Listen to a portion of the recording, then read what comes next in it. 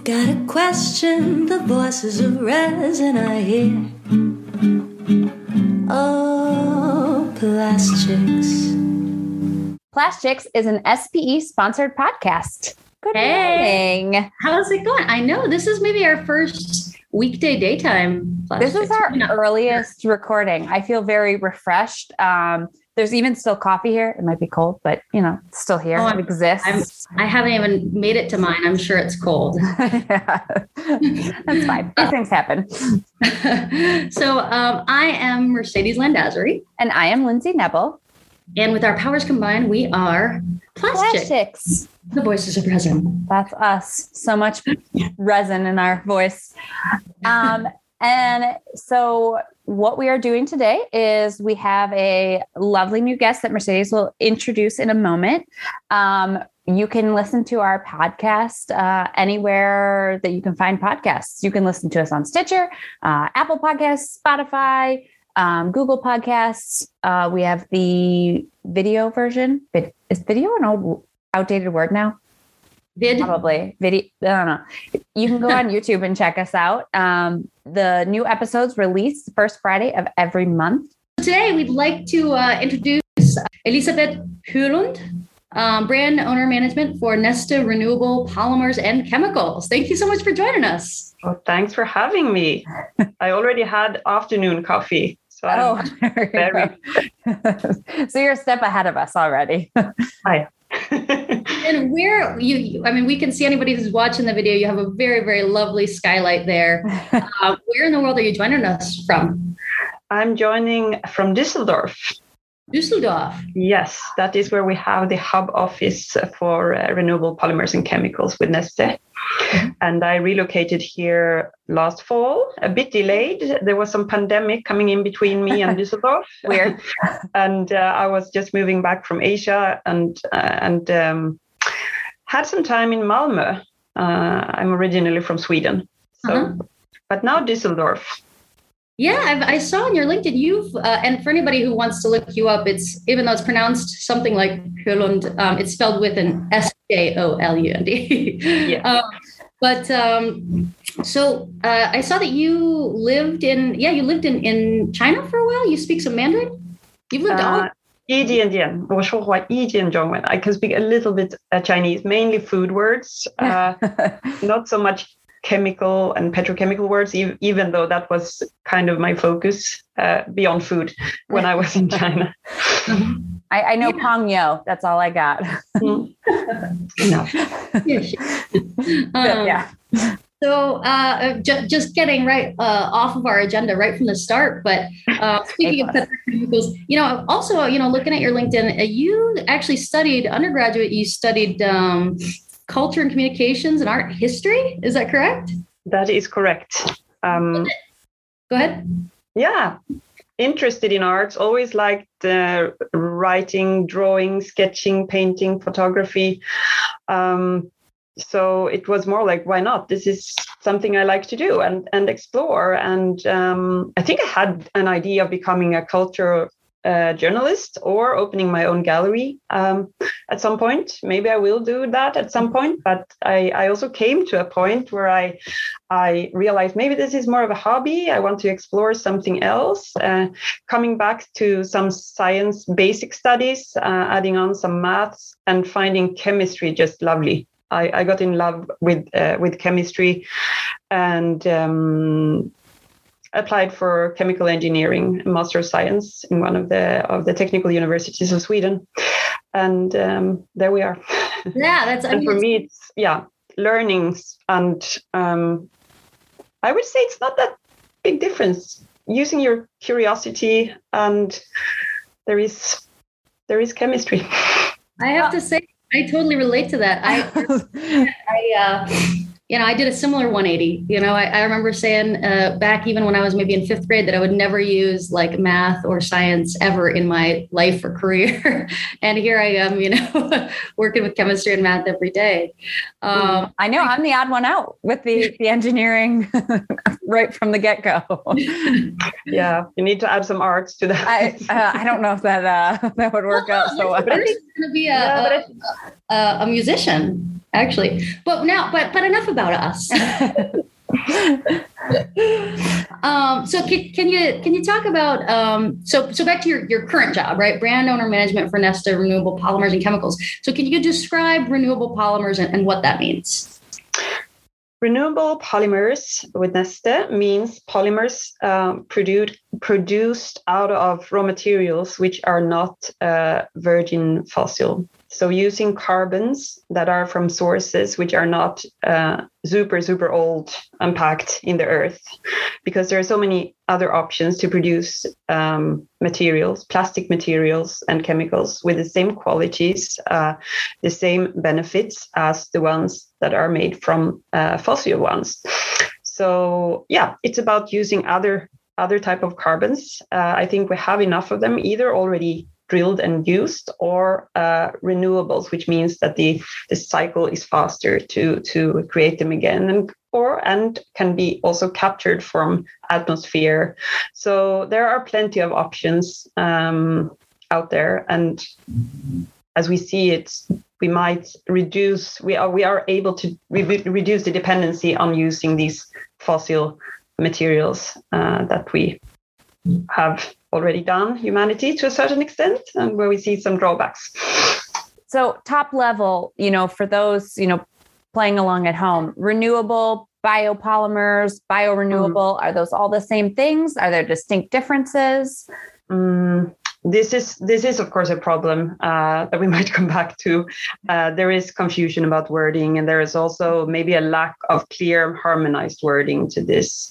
So when we talk renewables, we talk about using, as I said, carbons that are like biogenic, that are not fossil. Sometimes, bio-based is based on biogenic materials, but I think it's also when we then talk about the plastics or the chemicals made out of them, there are different types of materials which might. So in the case of Neste, first of all, we are not a plastics producer, and that is something which might be worth for me to mention already. I sometimes forget to mention that, and when it's not clear where in the supply chain we act.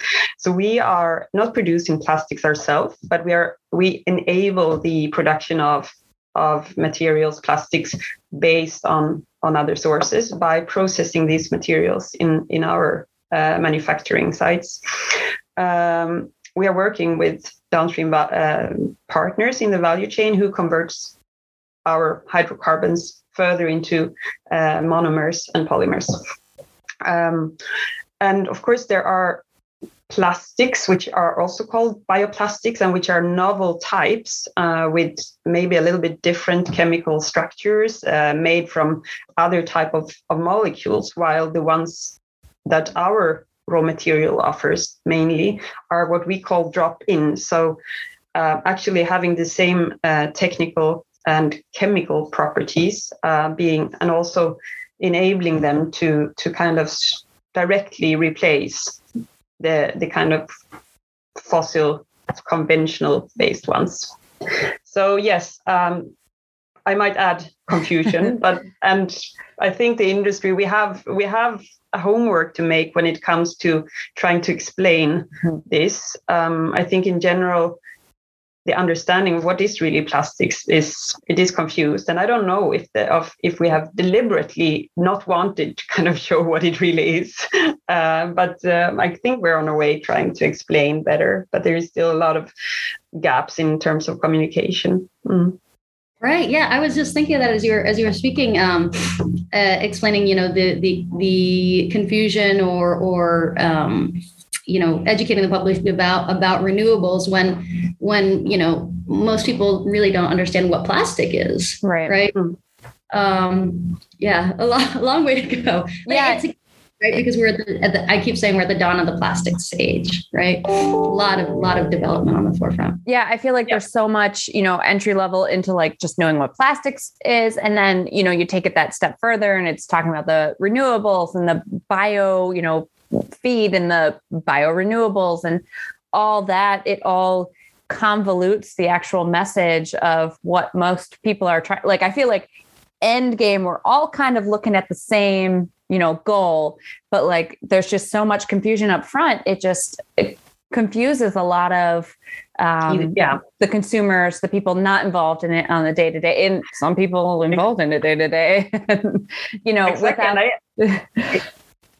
I think sometimes that is a problem which might also cause delay in the transformation in the sense of, if you're a maximizer, you want to find the best, the perfect choice.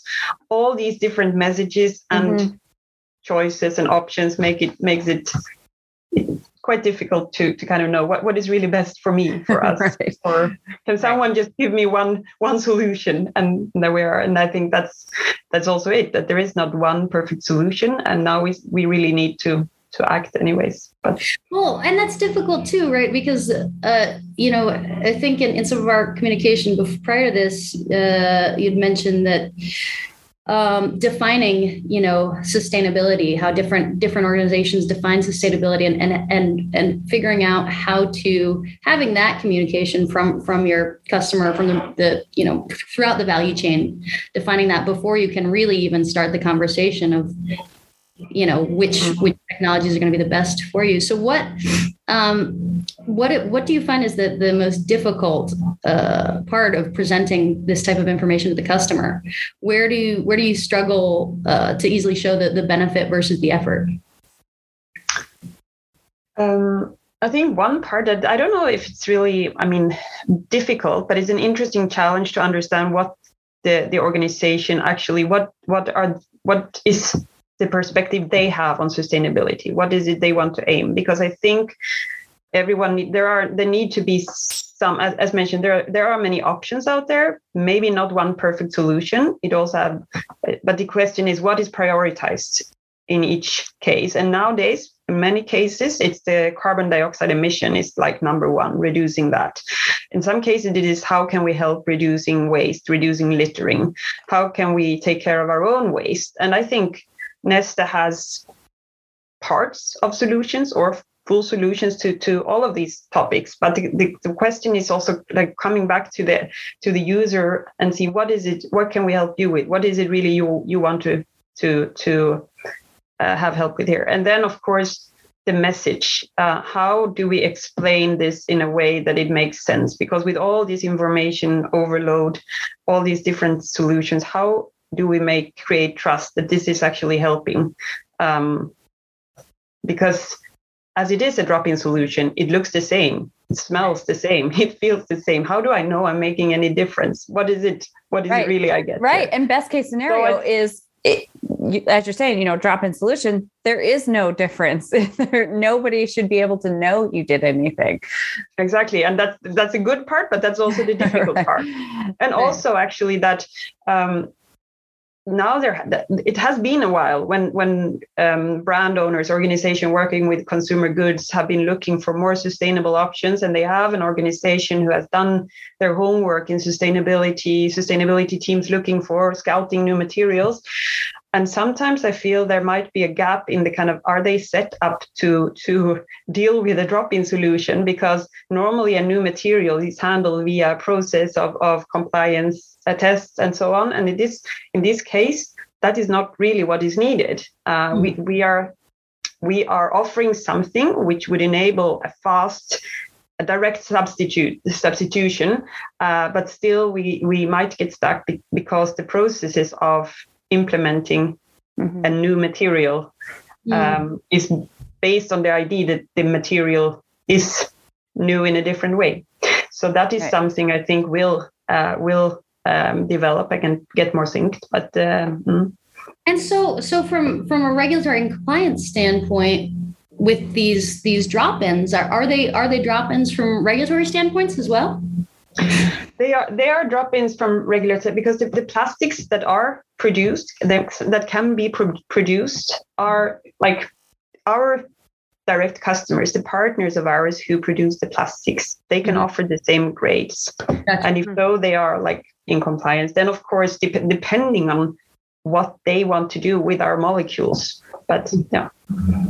So, you guys had to deal with McDonald's on the clear cups, kind of going back to that, like what's the priority? Where did the priority on putting those clear cups, what was that game plan for that? Because McDonald's is a big deal. McDonald's is, if you're going to look at the average Joe's going to say, oh, here's where my littering comes from. It's probably something like fast food drink cups or, something along those lines. Yeah. So McDonald's is one example of a brand owner who is, as you say, they are big, and they are, of course, focused on how can they work with different sustainability issues, and trying out their solution as one example. I think they have launched some announcements regarding it, and in this case, using renewables, of which one source was even cooking oil from their own restaurants as an example, and which they are now, as I understand, testing out in selected restaurants in the US. So yeah, it's one case which I think is quite good because it is known brand and so on. And what? Let's talk a little bit about now. You, in part of your role, do you work with chemical recycling as well? We have a team which works more focused on the chemical recycling, but of course, this is one of the topics we touch upon with the brand owners and kind of future prospects. How to develop that part and close the circle. So yeah. Going back to renewables here, how is Neste prioritizing renewables, and how has that business, that segment grown for you guys over the years? Because it's been a part of your portfolio for quite a while, if I was stalking you correctly earlier. Yeah, exactly. Renewables has been an important part of Neste for quite some time. When it comes to renewable polymers and chemicals and using our materials and our processes also for the materials and chemicals industries, when I joined Neste, we were still called Emerging Businesses Unit, but quite rapidly then transformed into renewable polymers and chemicals as a business unit of its own, and already then being connected to brand owners and value chain partners, developing this, resulting in the first commercial production of polyolefins, polyethylene, polypropylene, with value chain partners in 2019, and since then speeding up and pacing up and so on. So I think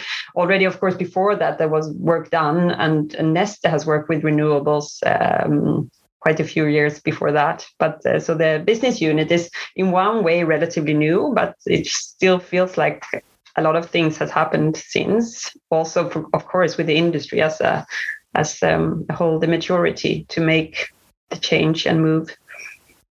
Yeah, I think that shows a lot of the adaptability, because obviously, and it's nice that Neste has recognized that from an early stage, but has also recognized the need not to just be like, hey, we're recycling, put your polypropylene in this bin and your polystyrene over here, and we're good. The fact that they have recognized there are, new emerging types of technology, closed loop chemical recycling, moving to the renewable polymers, all that kind of stuff, and then adapting a business unit for that. That's the responsiveness you want to see in a corporation. Yeah, and I think it's also coming back to Neste's backbone, which is a lot about working with challenging materials and upcycling them. So whether it comes to the renewable side, where we are focusing on waste and residues, and also in innovation and R&D, continuously looking at the portfolio of which materials can we both find accessible, acceptable sustainability wise, and that we can use. And it's a lot of focus on these challenging ones. So when it comes to the chemical recycling, it's of course about it's to complement what can be done with mechanical recycling, to look at the reject streams and see how can these, rather than go to landfill or so, how can we use them in our processes and upgrade them to be used and even upcycle to sensitive applications where you could not at all work with these materials before. So it's a strong focus on kind of finding those and continuously develop those ways to use the challenging materials and use our processes to enable the better use of resources where we can. Are you able to talk about some of the challenging materials that you work with? I know in our communications, I saw one that's like a real kind of trend forecasters talking about algae a lot now. That's one that you work with, right? That is one. Yeah, that is one area which is really identified as an important future platform to look into. I wouldn't be the right person to share details on exactly what we are doing there, but same as with lignocellulosic waste, municipal solid waste, and other of those future materials. But algae is among those. However, I would not be the expert to share the details. I know we can't get into details for for a lot of things. A lot of proprietary information there probably. But what are some of the new raw materials that are most exciting to you? I actually would say that algae for me that is interesting, and I find anything that is like, okay, can we use something that is definitely today not even hardly seen as a waste? And I'm like also, but what? Because this is, of course, like a continuous development. What was not waste yesterday, or what was waste yesterday, is then suddenly for someone the core product of something. So how this classification and definitions continue is of course important.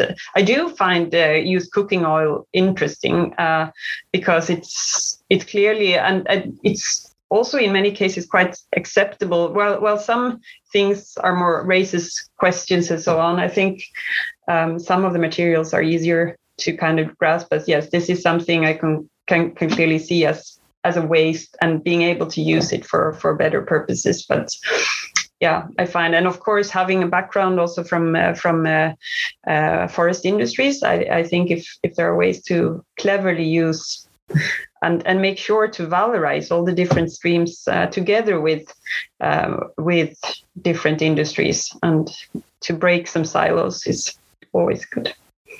Yeah. So you served as the vice chairwoman for the Council for Paper and Related Industries Marketing Association. Kind of going back to that, like, how do you think, serving in a non-plastics industry kind of influences your decisions or lends itself to being in an industry that's, needs to be more focused on the sustainability aspect of things? I think maybe two sides to that. So I started my career very much related to forest-based industries, and quite soon started to work with fiber-based packaging. And that was also a little bit my role or my entry point to this PRIMA, the association that you mentioned, because the industry when I joined was the forest and fiber-based industry was more or less in a sort of a crisis and in need for transformation, as the expected and anticipated growth of, for example, news reading on newsprint magazine, that kind of didn't happen because the digitization made the kind of tablets and mobile phones serve that purpose. So suddenly, what to do with our fiber-based industries? And this kind of urge for a transformation led to the kind of focus for the forest industry into bioeconomy and how to use the fiber-based materials in other applications such as packaging, but also for construction and for a lot of things. So it gave some sort of experience from that, being in an industry in need for that transformation. But also I think the connection and interface I had with brand owners already then in terms of packaging makes me realize that for a brand owner, it's not so much a question of like the focus is not so much plastics, paper. It's like we need materials to carry our brand. What is the best option we have? What is the more sustainable one? How can we combine that? So it's kind of the construction of different silo industries doesn't really work. And more I feel also now going to conferences and events, if I compare, it's not so much about killing the other industries' suggestions, but more about, okay, these solutions are needed. And also plastics means much more than only petro these days, because plastics can, as we have seen, be made from so many different parts. So it gathers the industry from different perspectives, but it's also like seeing the end user perspective. It's not so much either this material or this, but combination. So I think, yeah.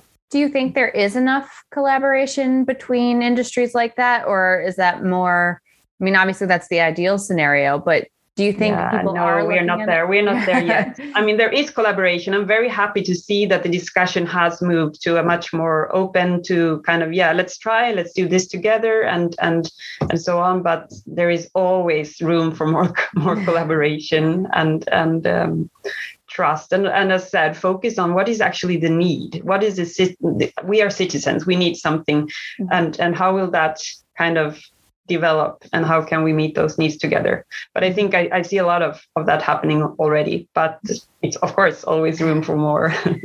my perception, Elizabeth, correct me, or give input on this, but my perception is that Europe is a little bit ahead of the United States in that regard. That I think in the US, as far as the value chain, there are a lot of barriers put up between each stage, and that creates a lot of miscommunication and really understanding, okay, what does the brand owner actually need with this, right? Or what does the consumer actually want with this? Do you feel that? Go ahead. Yeah, maybe.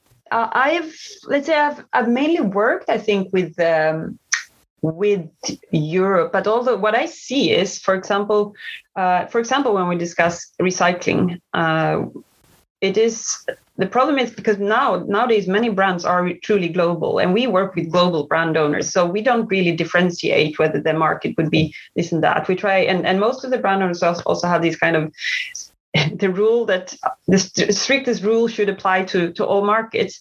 Then what I see, for example, when recycling policies are completely different, not only between countries, which they might still be in EU or in Europe, but also between states in the US and so on, that complicates things, of course, and it makes I think it creates a hesitance to what do we invest in, what type of polymer resins can we use together, how are they classified, is there and possibly that Europe has developed some sort of those harmonized things further, but I see maybe there are some different focus areas as well, and also the way of calling things and what is really important and not. But I think What can we do both inside the industry and outside of the industry to make renewables more accessible or more successful in the market? Should we be fighting for them? Should we be advocating for them? And how do we even go about solve our renewable polymer problem right now?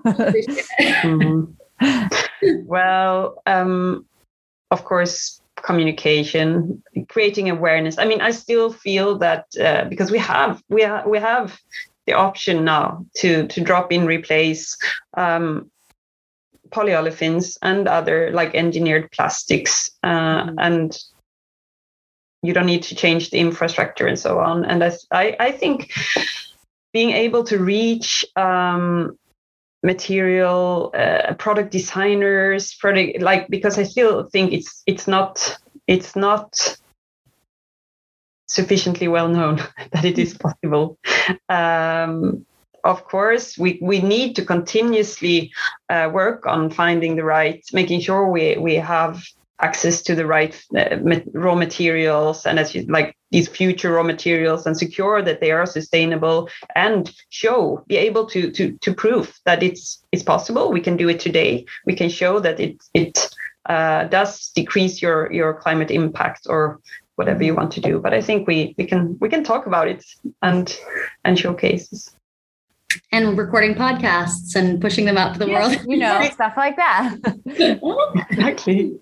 Yeah, no, I mean, that's a good point you make about like reaching out to the designers and stuff like that, because I know within my company, there's obviously with most companies, there's a big sustainability push, and they've specifically targeted the new products as their starting point before they even like go to company-wide culture or, existing products or anything like that.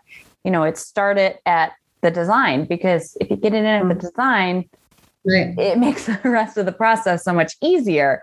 And yeah, I think that's a group of people that somehow do get overlooked in some of these types of conversations. I have the feeling that, and also I know already that like I have friends who are teachers in even like undergraduate in design, and they have on the agenda they need to somehow teach sustainability, but there is not really a lot of support for them. What to put into that? How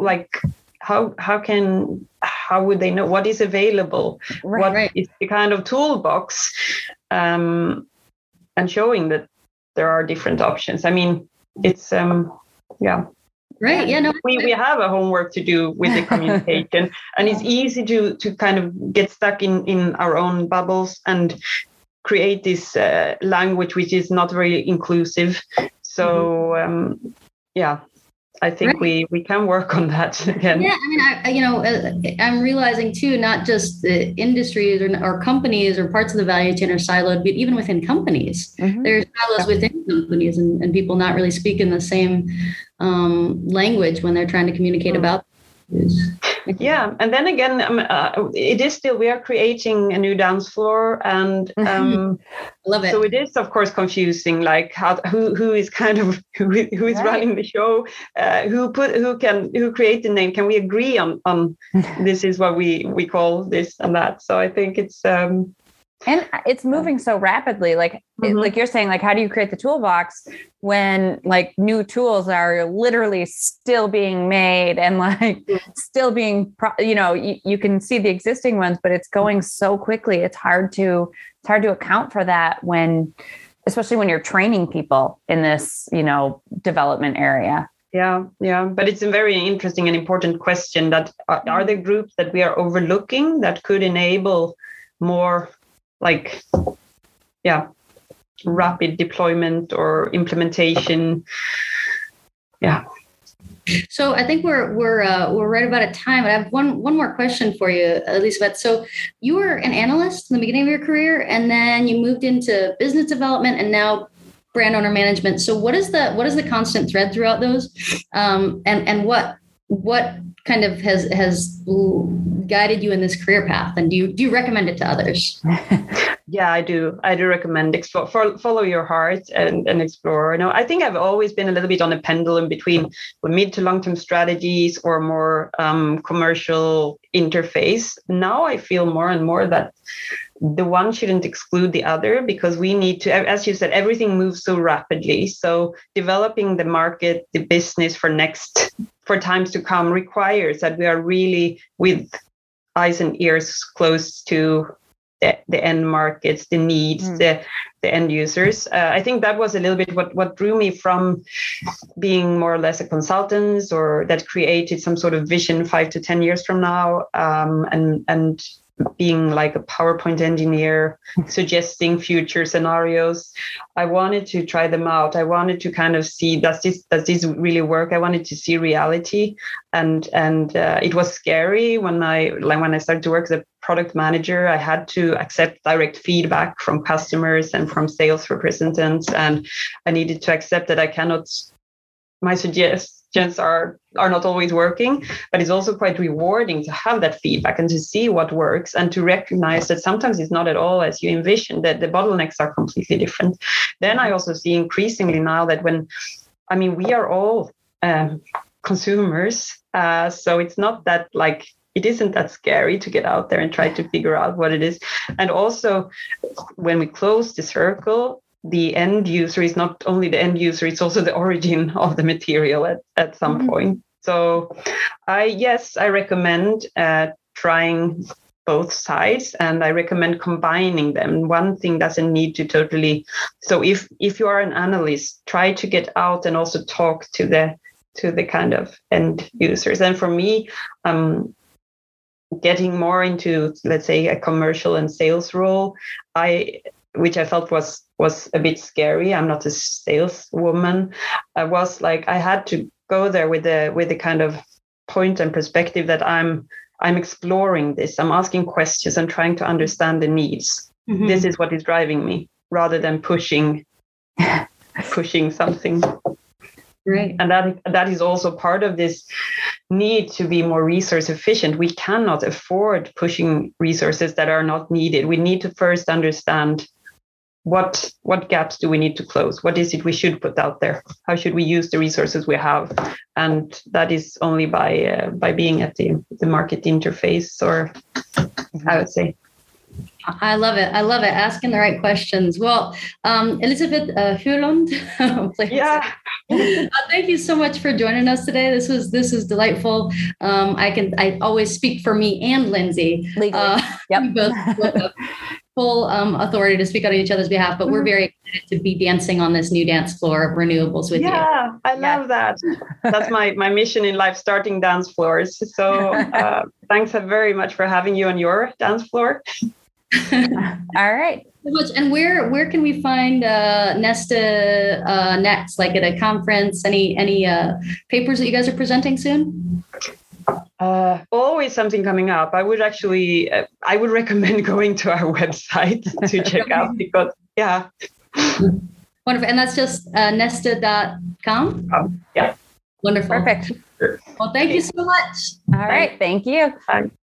Hey, thanks so much for listening to Plastics. New episodes appear on the first Friday of every month. So either follow or subscribe to get those new episodes ASAP. Plastics, The Voices of Resin, is a plastics podcast sponsored by SPE, Inspiring Plastics Professionals. If you want to find out more about SPE, please visit SPE.org.